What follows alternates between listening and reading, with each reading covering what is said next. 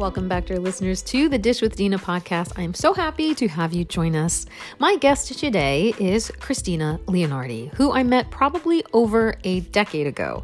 I have been such an avid fan and follower of hers ever since.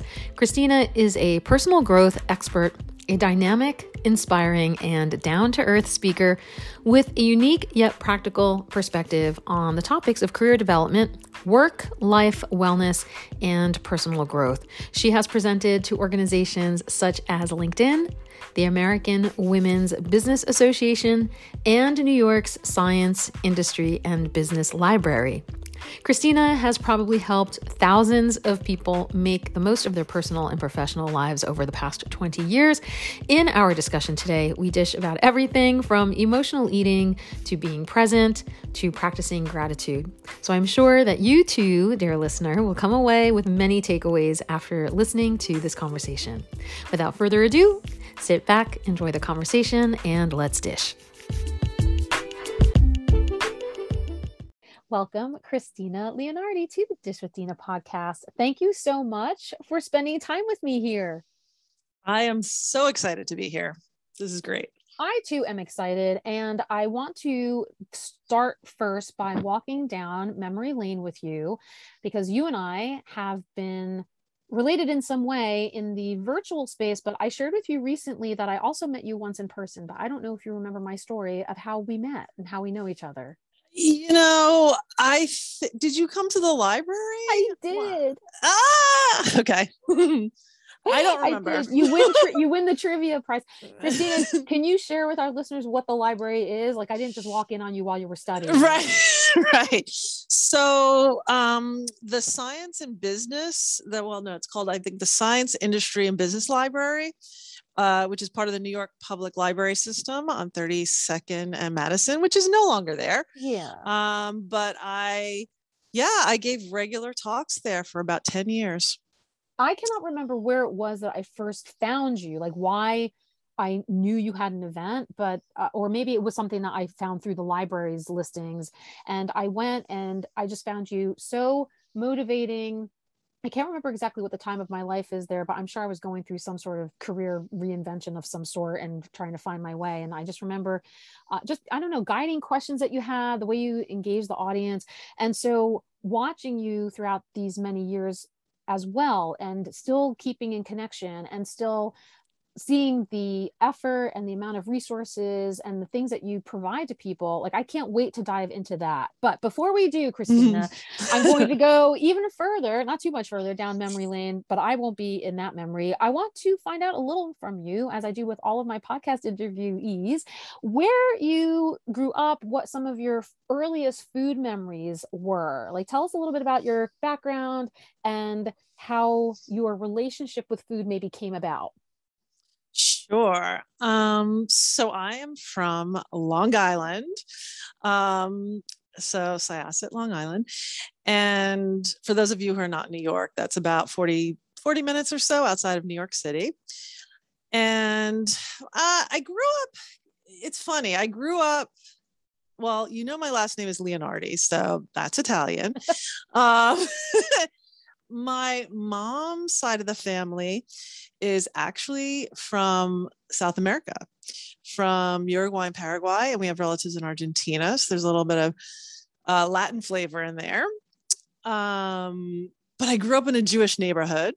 So it's a very interesting mix of influences, but I would say predominantly sort of Italian vibe, certainly with food. And my mom was a great cook. And she took care of us really well in the food department. But I would say, and also growing up, there was always plenty of food, like any kind of holiday gathering or my mom used to entertain. So she was always, making fancy recipes and stuff as well when she had company, we used to call it, right? But as far as my particular food memory, three things that come to mind. One is making scrambled eggs as like breakfast on Mother's Day. Like me and my brothers would make scrambled eggs and toast for my mom and give her breakfast in bed on Mother's Day, which was always very sweet. then another memory is because, my mom, we all have our issues with our parents. And I just remember, there weren't a lot of things to connect with my mom on. But one summer, I remember avocados were like a new vegetable. Well, I guess is it a fruit because it has a pit in it. But um, no one else in my family, except for me and my mom, liked an avocado. And that was such this moment of connection and bonding with her that I was so lacking and really treasured every time I had an avocado. So that's one memory. Another memory is also my dad wasn't really around a lot. He would work late. We didn't really have dinner with him. And so I do remember this one when those of you out there may or may not remember the Betty Crocker Easy Bake Oven. And I would do. I am one of those people who remembers it, Kristina. Yeah. And so a special connection with my dad was, he would come home late and I would bake him. He would have dinner by himself, but I would have baked him an Easy Bake Oven cake for dessert. And I would sit there and like watch him eat it. And that was like a lot of pleasure and connection for me with him. All right, Kristina, I have to interrupt one sec just to ask you, sure, for those people who are listening who do not know what an Easy Bake Oven, could you explain the very high-tech equipment and the process of how to bake a meal? It was some contraption with a light bulb and you put some cake batter in and it bakes like this little cake. It 100% was. You got like a powder packet that you added water to or whatever. And then you literally baked with a light bulb. I mean, it got to a high enough temperature that you were like, look, I've made something. But I remembered that. I remember using an Easy Bake Oven, and that was, a step above just having like your little toy kitchen as a child like that. You were a chef. Yeah. Oh God. You felt super like, look at me, man. I'm cooking. And yeah. Literally. Did your dad enjoy the Easy Bake Oven cake, or was he kind enough to say thank you for this? Well, I think it was like Betty Crocker cake mix. Like, True. I think the cake was decent. You know what I mean? True. Oh so, I wanted to jump in for a sec because a few things as you were talking just now, as I tend to do, I take a lot of notes when I'm doing my interviews. I love the breakfast in bed thing. I often miss things like that. We didn't we had it around in our feety pajamas and we brought things to our parents, and I don't remember the last time I personally ever had anything in bed unless I was sick and somebody gave me soup. Like that was right. none of it. But to have that cute enjoyment factor of like celebration, I also wanted to commend you on recognizing botanically that an avocado is in fact a fruit of the pit. Oh yes. Not a lot of people know that. It's treated like a fruit, but it's treated like a vegetable, but it is in fact a fruit. Same with the tomato, kids. That's how you can tell if something has a pit in it.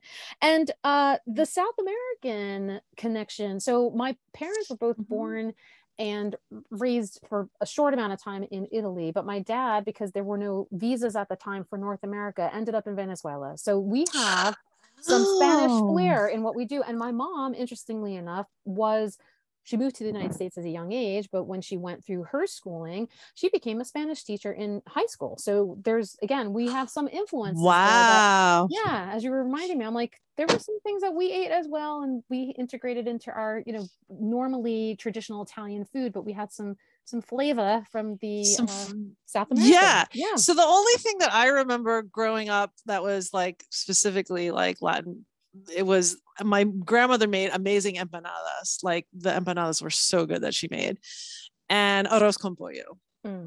She made a really good arroz con pollo, and my mom too. But guess what? My talking about what we have in common. Guess what? My first job out of college was. I'm not sure. What was it? I was a Spanish teacher. Oh, no way. Yes. So you are a fluent Spanish teacher, or?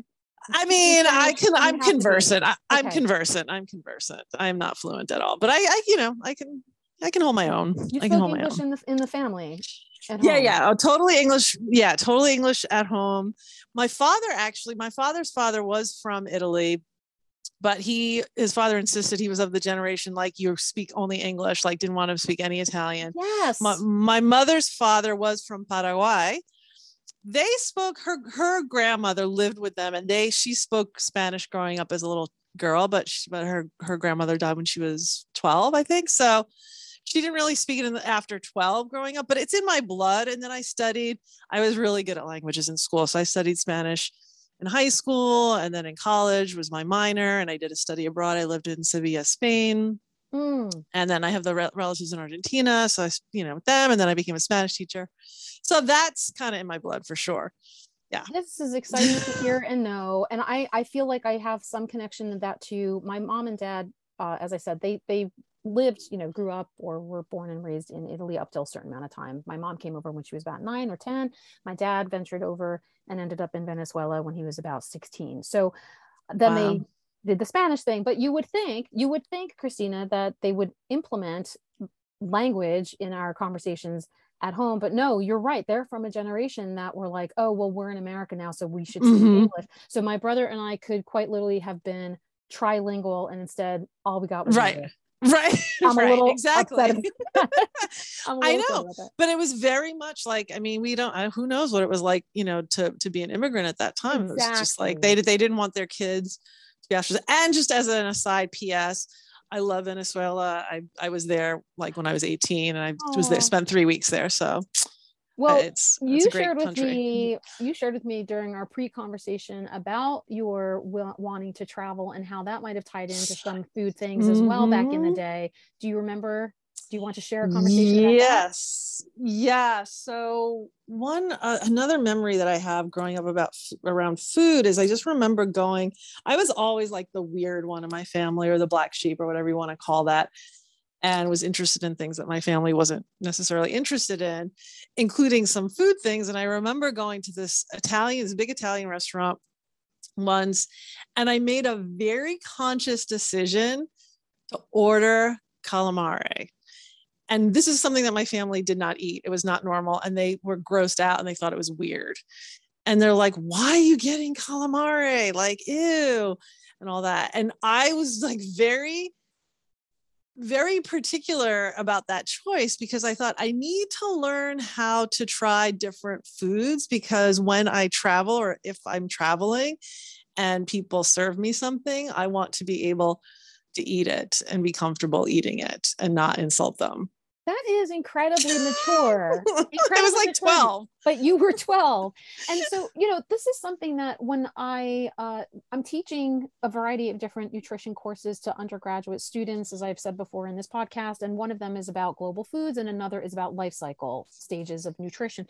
And one of the things we talk about a lot is opening up, exposing children to a variety of different food ways and cultures and restaurants, and getting them hands-on with cooking. And so I think, so you've checked off the list of the Easy Bake Oven, so you got down the culinary experience. And then as the tender age of 12, like to have that understanding of knowing what you plan to do with your future, that it might involve travel, and that you wanted to open up yourself to different experiences, like that is really mature, I have to say. It is. When I think back on it, like it was, of course, like kind of normal to me at the time. Like it was very like a normal, rational thing that I should do. Like I didn't think twice about it. But yeah, thinking back, and who knows, I might have even been younger than 12, but probably between 10 and 12 is what I would say. But I saw myself, I guess, in situations where I didn't want to insult the people if I was a guest. And so fast forward, after I was a Spanish teacher, I ended up working in travel and tourism, and got to go to many places. Now I went as more, and it was sort of a high-end luxury travel, so I didn't have to like really deal with, local people serving me food necessarily, but it definitely was a very big part of travel, was a very big part of my life. I'm not even that adventurous of an eater. Like it just, I didn't, but to give you an example, even like maybe, I don't know. Well, let's see. My mom's been gone since 2015. So even like probably in the early 2000s or late 90s, if I said I was having like Indian food or Thai food, they'd be like, my mom, not necessarily my brothers, she'd be like, ew, what is that? Right. So not necessarily culturally humble enough to open up with the accepting of different flavors and foods. But that's, like I said, that was really interesting to learn about at that age, to have not just the maturity, but just to recognize that you wanted an experience. And so I don't believe in coincidences. I say this all the time. And I feel like maybe somewhere, someplace that you developed like this fearlessness, right? And that you were able to go off and do other things and to feel like, if I could try calamari when my family was like disgusted with me at 12, I can do anything across this world. So I really applaud that 12-year-old you for maybe having the foresight. Yeah, I do too. I'm proud of her too. It's very interesting. And I actually haven't really thought about that memory in a long time until we had this conversation. And so it definitely says something about like, and it just shows you also, and this actually ties into kind of what I do for a living, which is help people figure out who they are and what they're supposed to be doing with their life. Or at least that's part of what I do for a living.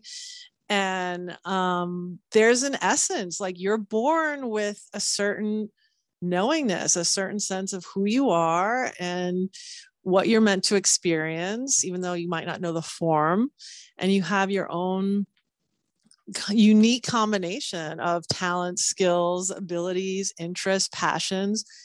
And there's a reason why you have that combination. And there's a reason why you're here and that you want to experience certain things or that you're meant to experience certain things. And there's a knowingness that, you know, that people lose very easily from every outside influence, whether it's your family or peers or the culture itself or TV, or there's a gazillion outside influences telling you who you are and what you should be and what you should do and how you should live. But we're all, you know, born with that innate knowingness. And I think part of my work is getting people back to knowing who they are, you know, what they're supposed to be doing. And that does tie into food also in another way, in that, you know, food can be this external distraction from getting in touch with who you are, or it could be the celebration of who you are. It could be pleasure. It could be used in many, many different ways. So I don't know. I'll just leave you with that thought for the moment. With unlocking some of the things that we have to wait for and go through to unlock. And so what you said about these words that I'm writing down with the innate ability, same thing with food as far as calories, like caloric intake. As a child, we are born with an innate ability to know what we need and what we have to do to nourish ourselves. And, you know, we spit up when we're done eating and we cry when we're hungry. And it's only when we start hitting those external factors, even as early as age of 3, where people will say things like, you're eating too much, or stop doing this, or you're too skinny, that we just start having to take that in. And it really messes our relationship with food. And that's something that, you know, decades down the line, you're still dealing with. The first 3 years of your life is cool. And then from that point forward, it's a crapshoot. So, you know, now that I found out a little bit about your childhood and some of the habits that you had, the relationships that you had with food, family dynamics, etc., walk us through now, like you're becoming an adult and you're more independent. What were some of the things that you were doing for yourself, the things that you were more drawn to? I mean, we're in New York, so we have the ability to have quite a diverse amount of foods at our ready, but then you also were doing travel, so you were able to, you know, venture and check out the rest of the world. Do you cook for yourself? Like, is that something you decided to do as well when you started becoming more independent? Yeah, I mean, look, as a young adult in New York City, you don't have a lot of money, right? I was fortunate to work for a really great company, but I was living in New York City, and I didn't realize that the food that I eat impacted my health. And so I kind of trashed my body in a way, because all I would eat, it had to be simple and cheap. And so I literally lived on pasta. So, like, you know, just pasta and a jar of tomato sauce, bagels, and like a spinach salad. Like even though I liked a lot of things. And so if I went out to dinner or whatever, you know, I would eat many different things. But in terms of like making, it was like, I remember, actually, this is so sad.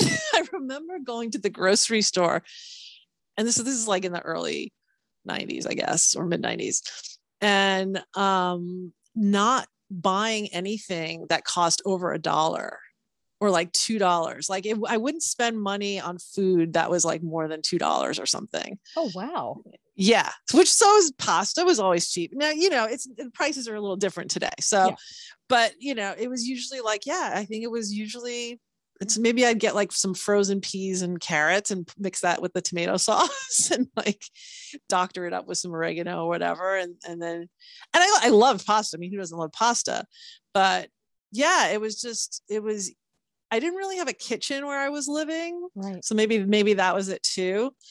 Those first couple years, but I ruined my body. And so that leads to the kale stories. And so anyway, so that's what I was eating, not thinking that there was anything wrong with it at all, by the way. Oh, and then, I'd also eat like for breakfast, I'd eat, on the New York City, what do you call it? Like a cinnamon roll or like a twisty donut or something like that from the donut man with the coffee cart. Like that was my breakfast, or a bagel. Then I'd eat pasta and maybe a spinach. Like, where was I getting any nutrition from? Do you know what I mean? Like, it was the worst. And thinking back on it, I'm appalled. I'm appalled because I'm completely not like that anymore. Right. Like, where was the nourishment? Listen, we can break apart the chemical constructs of certain foods and find nutrition is probably found somewhere in something, but you're right. There were probably more unhealthier things than healthier things. And were you really supporting all like your, nutrient and vitamin needs? Probably not. And so I completely trashed my gut biome probably because I would get these like bronchitis, like I would just get all these bronchitis infections, be like coughing up my brains, and then thinking that I needed antibiotics for them. So that I would take antibiotics, and it was this terrible cycle of like, because the doctor that I was using was clearly an idiot or just trained the way, so I had no idea, So I'm like, but you're 20, so your body just bounces back, but it took a toll because then at one point, I was definitely having some digestive issues.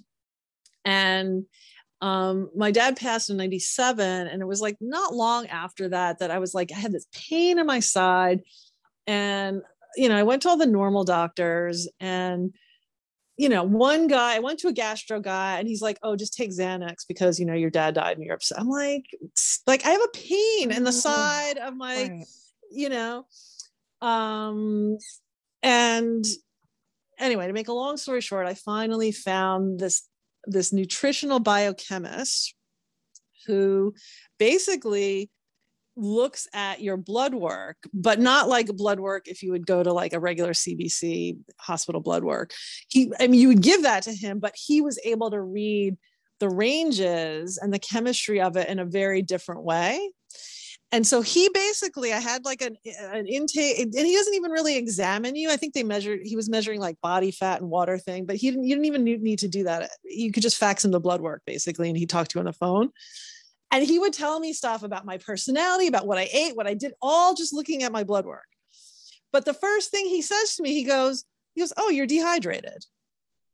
He goes, just drink extra water. Do you know, Dina, that's all I did. My freaking pain went away. Right. Sometimes people, it's the simplest treatment, the simplest intervention, not going through. And also that could stress you out too, trying to find out like, what's wrong with me, only to find out you're not drinking enough, or you're drinking a ton of coffee and that's not really hydrating you in the way that it should, or whatever. Oh my gosh. And so that was the main, that was the alleviation of like, oh my God. And that's just, don't even get me started on like allopathic medicine, which by the way, I respect. Thank God you're a nutritionist, because regular doctors are not trained in it at all. I've said this time and time again, Kristina. Allow the specialists to do things, right? Like, yes. I don't want to, I worked at a high-risk OBGYN office, and I was always saying, I promise not to deliver your babies if you promise to stop talking to my patients about food, because I'm not trained in that. And dietitians, I should say doctors, more generalists, will only take maybe, a class or something in nutrition. And nowadays I'm happy if they take more than that, but I still want you to refer your people to us because we are specializing in that, and we can Exactly. And I might not even specialize in everything. If you have kidney issues, gastrointestinal problems, like I might even refer you out to a further specialist with that. So, take advantage of your healthcare providers, my friends, and know the value that exists in there, because you don't want to screw somebody up who only needed a drink of water by pumping them full of Xanax when they didn't need it. Exactly. Again, no offense to pharmaceuticals, fine with all these things, but try to be careful with what we're intervening with. And also understand who you're dealing with and how they were trained. Like it's also it's a systemic thing of like how their people are trained. Absolutely. Anyway, yeah. so right, we can go up on we could do a whole podcast on that. Okay. Focus, because that gets me really riled up. Yes, so my the pain went away, and so then basically he quote unquote prescribes a diet, so a diet and supplements that to basically get he just treats you nutritionally based on your blood work, and he can tell a whole bunch of things by that. So he also diagnosed for me that I have a histamine intolerance, which was causing like some of the bloating and all this kind of other stuff. And now you have to remember, this was in like 1998. So this was before gluten, no gluten. This is like, people thought there was nothing for me to eat. Like this was like a whole other world that I then had to like exist without bread and pasta and all of that kind of stuff. But it's not really gluten, it's histamine, which is a little different than the gluten thing, but they generally cover the same items. But like histamine is in certain fruits like pineapple and corn and strawberries. Like I don't eat those things generally. Okay. And guess what? Guess what vegetable it's in? Spinach, which is what I was eating for that was the only vegetable I was eating for years, was the one that I shouldn't eat because it was like loaded with histamine, and wheat is also histamine, and dairy. Yeah. So as soon as I cut these things out, I was like, oh my God, like I didn't even know I had a body. Like all of a sudden I was feeling I had more energy. It was transformative. And to me, I totally also, I related to ignorance, first of all, but it's also self-care. It was like, I wouldn't spend money to take care of myself, like to eat nutritious food, again, ignorance was part of it. But once I started transforming my physical body, I was able to access my feelings more, and just my sense of knowing things. And so now the kale comes in, because that wasn't even, now again, you have to remember, and people who are younger might not get this, but like no one had ever heard of kale 20 years ago. Like, it's like, I don't, all this. So this was before kale became like the cool vegetable, which it's not even the cool vegetable anymore. It's like, it's had its heyday. But, there would be times where my body, I was able to actually feel my body telling me it needed kale. So it's like a different way of connecting with your body, where you're really listening to it, and your body is phenomenally, it's a miraculous machine, for lack of a better word, that knows exactly what it needs and what it doesn't need. And it's up to us to tune into it and to listen and to know, first of all, to value your body as this miraculous thing that it is. And that took me years to get to, and then to be able to listen. And I've actually, at the library, I've told this sometimes at some of my talks, and I forget in what context, but I'll be like, yeah, I would crave kale. Like, who craves kale? But it was like my body was telling me it needed whatever, vitamin K or whatever. You could tell me what's in kale. Yeah, that's exactly it. Yeah. So like, again, it was this new experience of being connected to myself, and it's part of being connected to yourself. Your body is part of yourself. And there's a whole journey with that too. And, but I think that, the self-worth and the self-care, just taking care, just, giving yourself the proper nutrition, that's part of self-love and self-care. You have a body, that this body is carrying your soul, and this is what you got. So you better take care of it, or not you better take care of it, but when you take care of it, you will feel better on many different levels, and you will be able to access your intuition, your feelings, which are two different things, by the way. And going back to that knowingness, that innate knowingness about who you are, what you need, and, standing up for that, and having the strength to carry out whatever those things are. Yeah. I wanted to touch upon a couple of things that you were saying there as you were talking. Things were coming up for me, because this is something that comes up sometimes too in some of the other previous episodes, where we talk about, obviously there's not a one size fits all approach to anybody. And I don't believe that a lot of humans, but I think Americans in particular, maybe because of the way that we are, how we prioritize work over health, or convenience over the long term, or the patience that we have, or live for the now and don't worry so much about longevity, and the responsibility or lack of responsibility that we take in when something like that happens. So we're struggling through, amounts of from or we're noticing different pains in our body that we're not even aware are manifesting from other things that are deeper. And I know that I had a pulled muscle in my back, and yes, that is a physical situation, but I know when I get stressed out, or I immediately get quote unquote tense about something, my back just seizes up on me, and I'm like, I didn't even do anything to force that to happen, but my body knows. Your body understands that.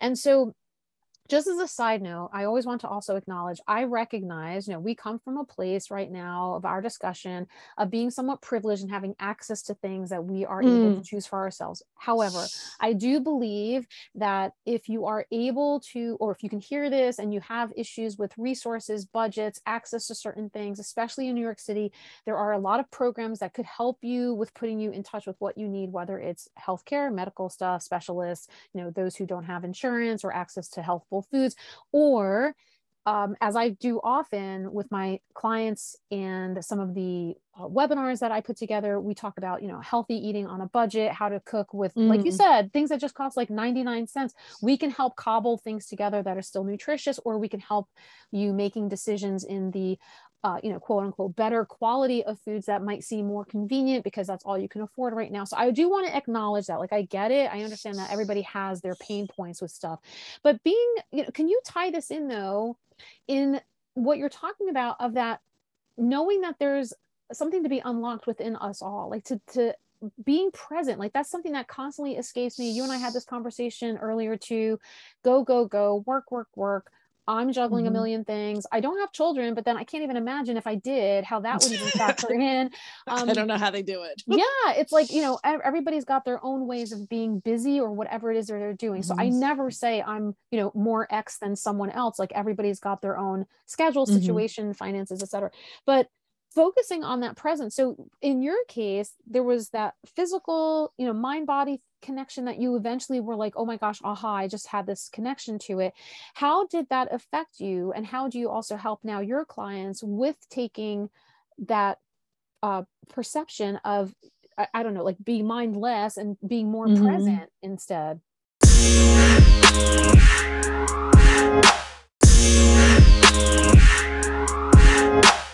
It's funny because thinking about this, I never really connected this dot in particular, but that really was the way for me to get more in touch with myself, which meant I had more ability and sensitivity to connect with others and kind of see where they might be blocked.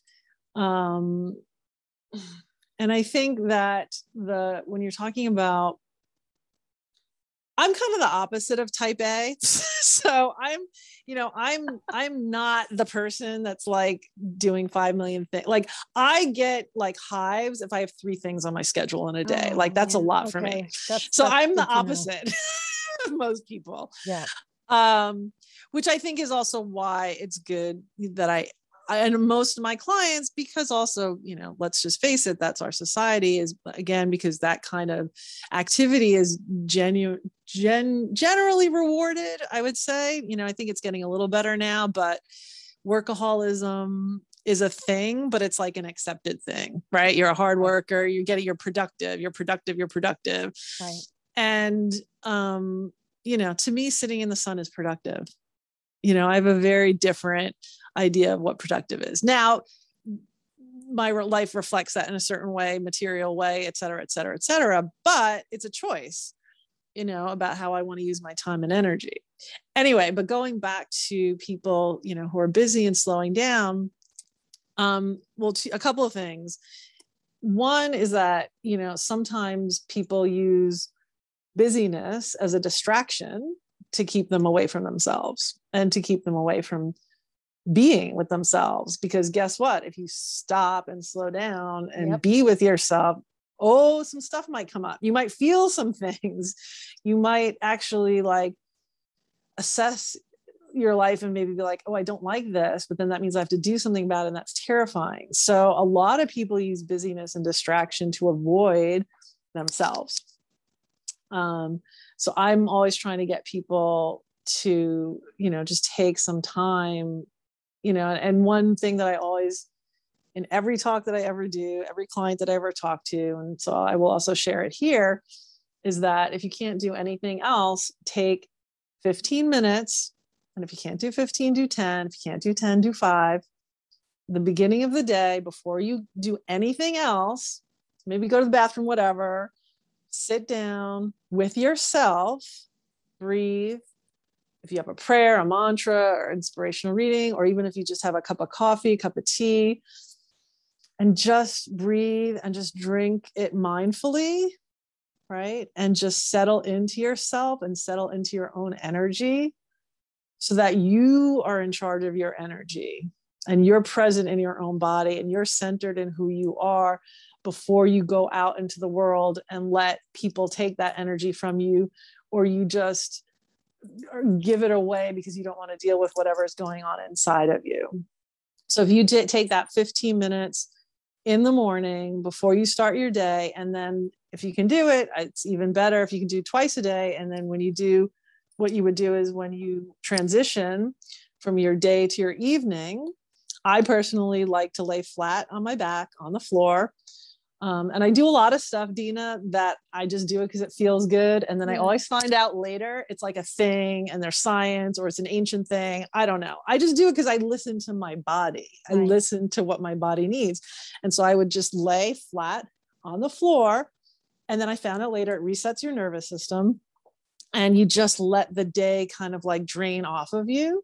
And that's more of a processing time and then a reconnection in with yourself. And so if you just have that practice, those 2 anchors every day, that's one way to make you more present with yourself and with your energy and seeing what you're thinking and feeling. And then you can build off of that. So I like to just offer that to everyone as something very, very practical that they can do. I feel like that's very doable too, because sometimes people will say how to be productive or how to fit things in, wake up 4 hours earlier, but 15 minutes is not that much to ask for yourself when it comes to your own mind-body connection and the ability to support your health. So the 15 minutes, that you can set a little bit earlier in the alarm clock, or for me, I know when I go to sleep, I have an alarm that goes off at a certain time. That's like, okay, time to start winding down. Like no matter what you still have on your plate, you can't do it anymore. You just got to go. And that forces me then to, physically change into like my pajamas or wash my face. And that's the point where the cue where I'm like, okay, now this is my time and I have to just empty out my brain because a lot's been going on. And I love that resetting the nervous system, like you're just allowing your body to kind of empty out in that way. And that all those energy fields are kind of like firing off and just getting a chance to relax a little bit. that really resonated with me, Kristina. And I hope it resonates too with some of the listeners as well. And if you can't do 15 minutes, like 10 minutes is fine. Even 5 minutes, it's really more about the act of shifting your attention inward to yourself. And so even that small act, even if it's only for 5 minutes, if that's all you can bear, it's still signaling to the universe, to yourself, to your higher self, whatever, that you love yourself, that you're here, that that you're here for you first. That's making me emotional, because as of right this minute, I will share with everybody at the time of this recording that I have been on like high vibration, not slowing down. Kristina, the last time you and I spoke, I feel like that was probably the situation there too. But I promise you, in between, there was some lull, and I missed that lull, and that's really speaking to me right now. I wanted to ask you also, because you shared a little with me too, with some of the stuff that you work with your clients, and also we'll talk a little bit about how people can work with you, where they can find you, what kind of services you offer. But you mentioned bringing food into that too, doing a little homework assignment with people. Can you share a little bit about what that means? Because we've talked about, when you're on this vibration, when you're losing sleep, when you're stressed out, all of those behaviors then are factored in, and you're not making the necessary choices you need to nourish yourself. And yes, of course, I've always been an all foods fit type of person. I don't deny people restrictions of foods, etc. But I want to make sure you're getting what you need to nourish your body. So can you share a little bit about that exercise, or how you tie that into that mindfulness, that presence? Totally. Yeah. I think that, so even if people don't want to do the 15 minutes, like we just talked about, you have to eat. Okay. So you can take, a lot of people that I talk to, if I ask them if they cook, oh, I hate cooking, or I order out, or, it's a chore. And especially also if you have kids, right? But if you shift your perception about what quote unquote cooking is, and instead of thinking of it, if you're the type of person that thinks of it as a chore, use that time as you're connecting with yourself and your quote unquote meditation. I don't really like to use the word meditation time. We can use mindfulness. It's just being present in your body. So let's say you're making, you don't have to make anything special. It could be a salad. So you're literally chopping the vegetables. Just chop the vegetables. Like that's it. Just be present chopping the vegetables. Look at the colors. Put the salad together. Whatever. Like it could be the simplest things, but it's the sort of conscious intention or the act of doing it, when you shift your perception as to this is a chore versus this is my self-care mindfulness moment, then you have no excuse, because you have to do that anyway, right? If there's time in the day that you say that you don't have. Right. So just be present and use that. And it's a way to demonstrate self-nurturing, because you're creating that food for yourself. And obviously you can make all the right choices. Talk to Dina about what the right choices are for you. My personal plug. Yes. But using that time as self-care, self-nurturing time, like relabel it as that. And it's also creative. So then a lot of people, if they're very, very type A or a certain kind of personality, they will only cook with a recipe. And I'm like, no, you don't need a recipe.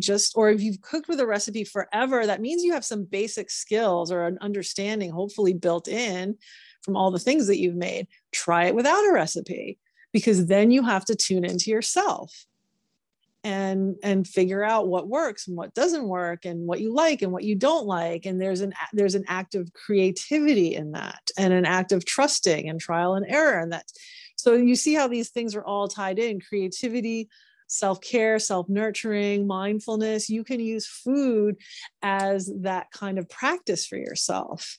I don't know if you guys have ever seen the movie. Well, probably not, because again, this is a long time ago. There's a movie like Water for Chocolate. Do you know that movie? I do.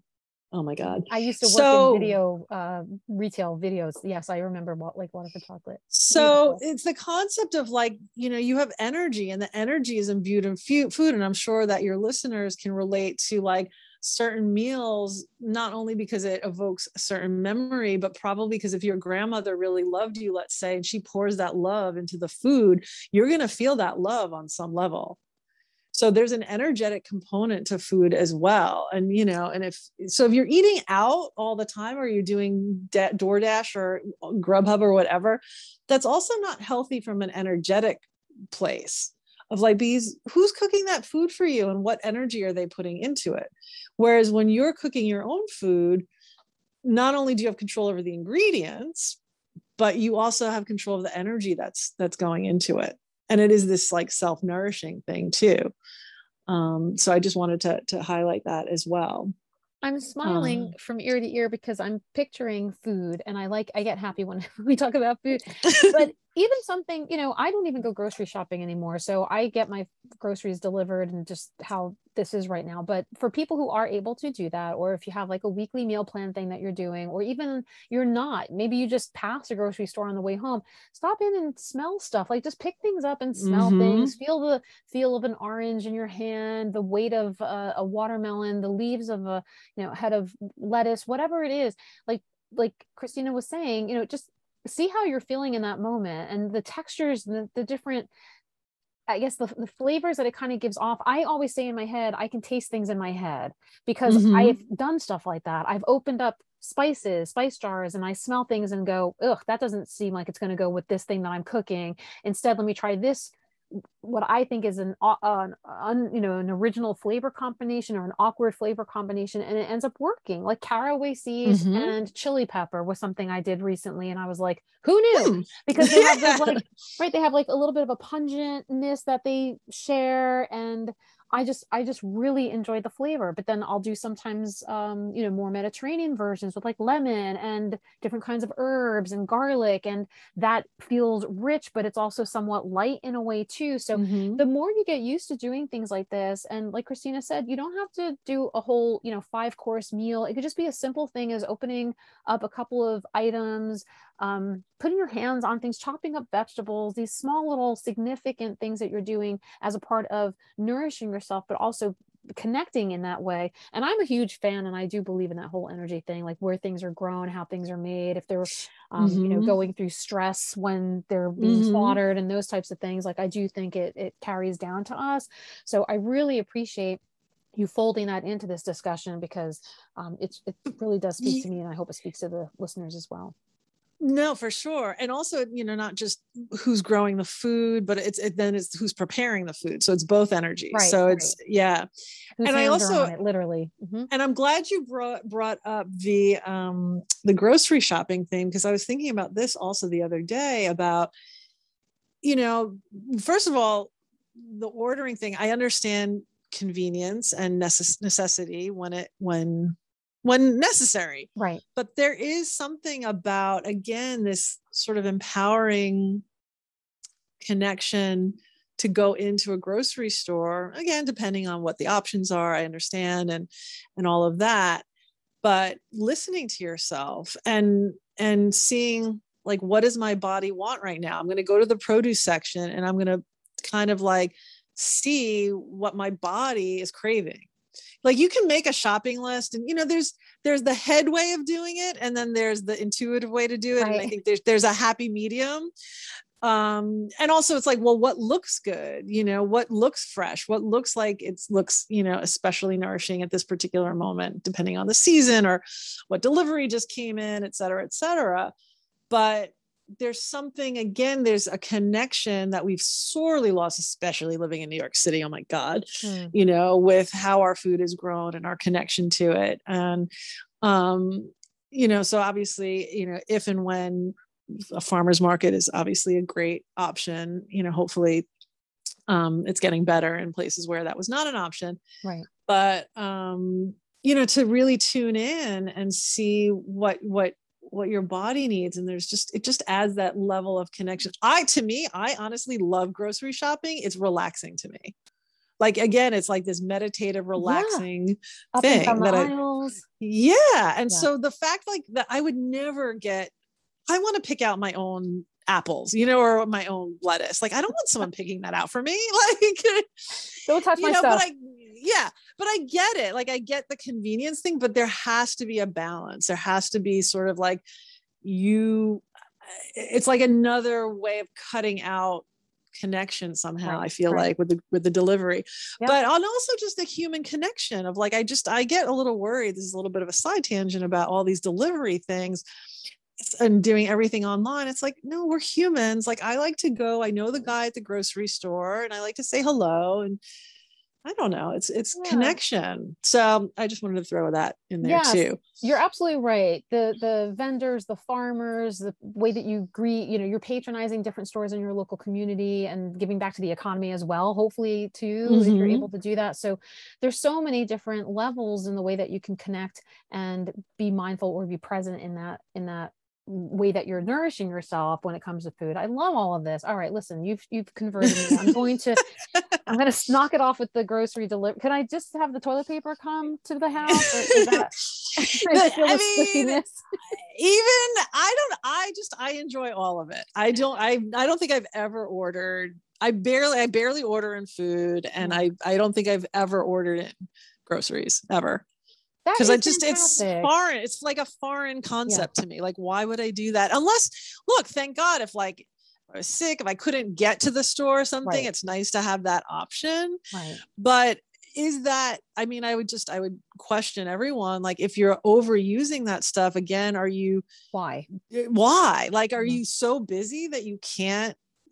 And again, if you're so busy that you can't do the meditation or 15 minutes or whatever, take a walk to the grocery store and breathe and come back and use that as your meditation or your mindfulness. Exactly. To slow down. Exactly. To slow down and put you back in your body. I think the real epidemic is that people are not in their bodies. They're too much in their head, and they're too much distracted, and no one's in their heart and in their body. And that's a lot of work that I do with my clients, is just getting them back in to their bodies. And because that's where all the answers lie about their job. Who are they? What are they supposed to be doing with their life? Having the confidence to pursue that, just feeling better. A lot of people come to me. So I call myself a holistic career coach, because that's how it's an entree into people's lives, because essentially people will come to me if they're just frustrated or stuck. And they, because look, work is where we spend most of our time and energy. And so everybody blames a lot of things on their jobs, which sometimes your job's wrong and it's bad. Either it's the bad fit for you, for your skill set and experience, or what you want to do. It's just not resonating, or it's a toxic workplace. Like, that's a bad situation. But sometimes, in fact, often people will come to me because they're feeling stuck, which is my specialty, is getting people unstuck. And they think it's their job. But once I get into their life, which is through looking at their resume and getting their sort of whole life story, I'm like, you know what? Actually, your job is perfect. Your job's perfect for you right now. It's great that you're bored. You're getting a paycheck to be bored so that you can actually work on yourself. You can use the extra time and energy that you think you're bored and actually take some time to do some self-reflection, to put some of these, self-care, mindfulness practices into place. And then you won't hate your job so much. Do some deep diving in there. Exactly. Yeah. Right. It'll mitigate what because a lot of times people are like, the job's 7, or like on a scale of 1 to 10, 10's being it's great. It's like 6 or 7 or 8, which is not bad. 8 is like batting 1,000, really. Like, if you're on a 1 to 10, 8's great. So if you're 6 or 7, it's like, they're coming to me because there's something that's off, but they can't pinpoint it. They think it's the job, right? But 9 out of 10 times I'm like, it's actually not the job. The job's actually perfect for you right now. Maybe at some point you'll change your job, but most people don't even know what they want to do. So it's like, first we need to do the self-reflection, the deep dives to see, well, what's blocking you from even knowing what you want to do? Or if the thing that you want to do, maybe it's not, as financially sustainable or whatever, and your current job is, and it's not sucking the life out of you, Beautiful. That's the universe setting up for you. You're taking care of your basic needs so you can go and explore this other thing that you want to do. And maybe that other thing may or may not become something that becomes your livelihood. But it's like, people are think very much in black and white, and they put everything on, I'm miserable, I got to get a new job. It's like, right. No. Let's wait. Let's really look to see what's really going on here. Yeah. Well, you mentioned the thing about distractions too. Like that could be applicable to any relationship. Like my friends, my wife, my spouse, my partners, etc. And work is a part of a relationship in that way too. So that makes perfect sense, Kristina, the things that you're laying out. I could talk to you forever about this stuff, but I want to be conscious of our time. So I wanted to, I wanted to ask if you could tell us a little bit about where people can find you and what program services, the things that you offer, because there's so much stuff when I look at the content that you share. Obviously, I see you mostly on Instagram, but I also know you have a YouTube channel, you have a website, you have a newsletter. Tell us a little bit about the services and how that can work in if people do want to tap into this and start unlocking what's there. Yeah. So in terms of like, if people out there who are listening and they're like, oh my God, I'm stuck, I don't know how to listen to myself, I need help. I work with people one-on-one, so they could reach me through my website, KristinaLeonardi.com, or if they go to my Instagram at Clearly Kristina, my information will be there as well. Or they can find me on LinkedIn. If you listen to this on LinkedIn and you'd like to connect with me, just say, hey, I heard you on Dish with Dina. I'll link in with you. If you'd like to sign up to be on my mailing list, you can. As of now, you can text Clearly Kristina to the number 22828, and that should sign you up for my mailing list, because I have a very popular newsletter that goes out every Friday that has sort of these personal growth essays, which I actually compiled into a book. So you can find me on Amazon. I have 2 books on Amazon. One is called Personal Growth Gab. The other is a recent book that I did called Say It to Make It, Affirmations to Empower Your Heart, Mind, Spirit, and Soul. Because that's another homework that I give to people is affirmations. So I said, let me make a little book for them. And what else? I'm on Twitter and Facebook. Oh yeah, and YouTube, of course. So if you want to, actually, some of the talks that I did at the library where Dina and I met, some of those the full talks are on there. There's a playlist of like full talks, and then I have a bunch of clips on there. So you can get my vibe and see what I look like and all that kind of stuff. But yeah, Instagram is sort of my most creative expression. So if you're looking for inspiration, and some thoughtful content, I would recommend Instagram as well.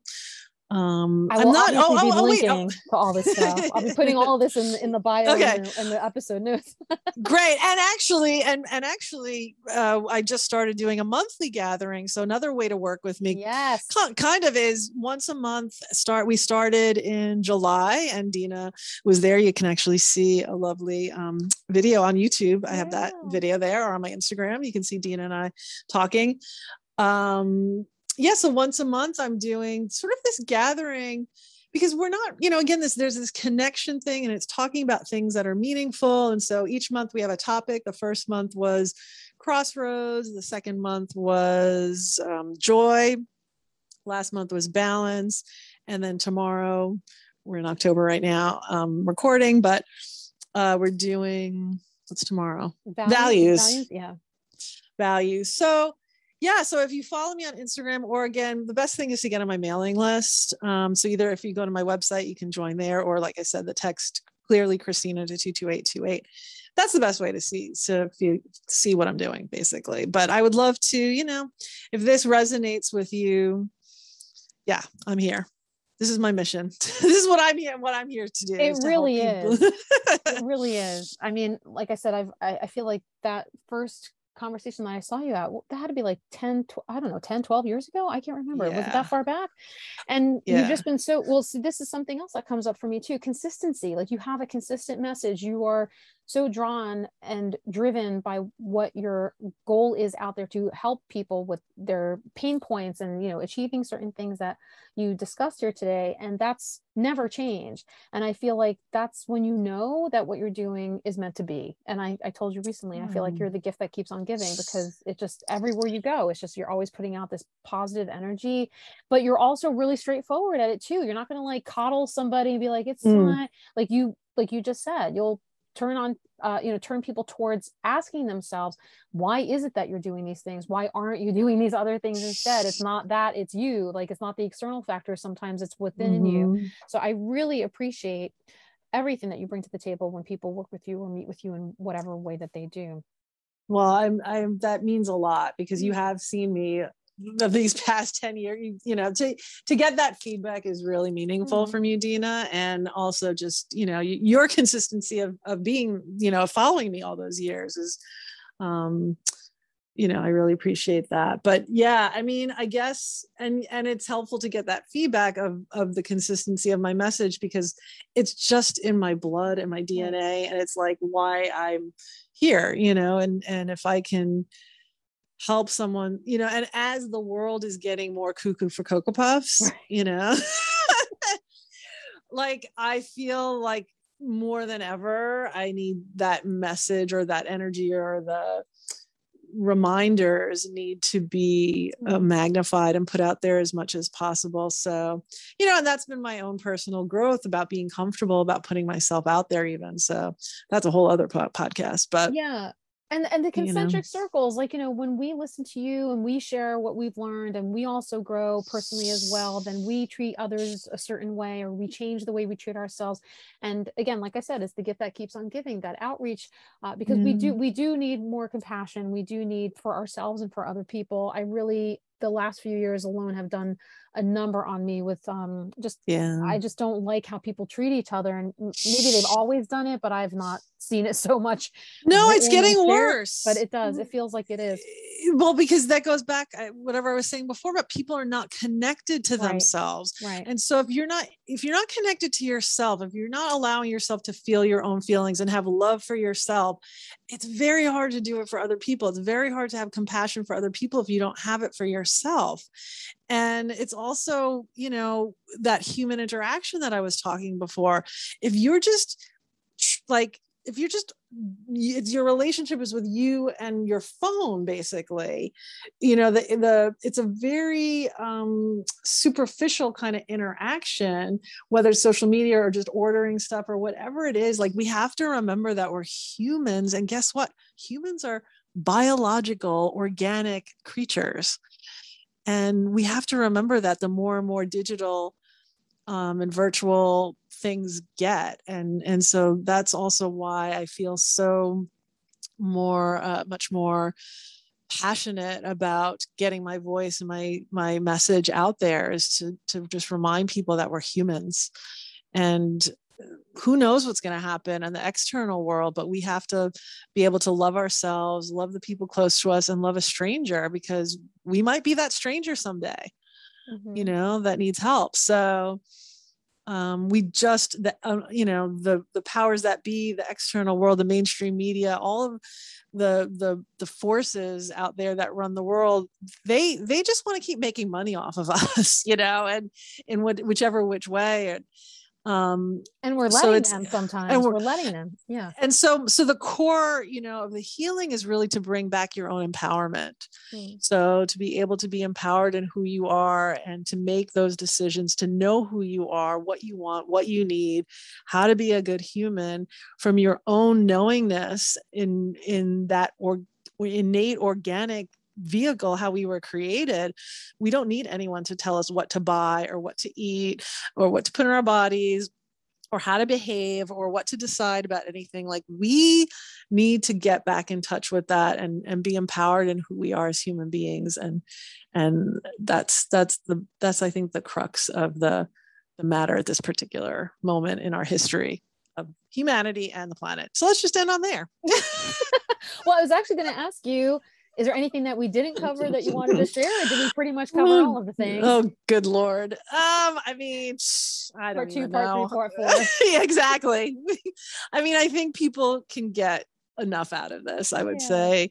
And I'm so grateful for the opportunity to be able to talk and to share your audience. And like I said, I'm so impressed with, how you've grown and developed this podcast. And I think it's really exciting. I think talking about what, who you are and what you're supposed to be doing, this is clearly something that you're supposed to be doing. This aspect of your work is, you're not just quote unquote a dietitian, like you're a lot more than that. And using all of your skills from your previous career and just your innate talent to be able to communicate and deal with the stupid technology, which I have like a lot of issues with, but like, but to be able to put all those components together, you're a great example of someone that's really expressing all, who's integrated all the different parts of themselves, and in doing that, other people benefit. That's your service to the world. If everyone is just who they're supposed to be,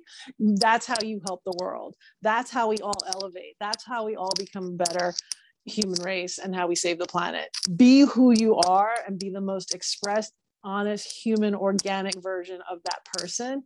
Love yourself, love everybody. And then we've got a bright future ahead.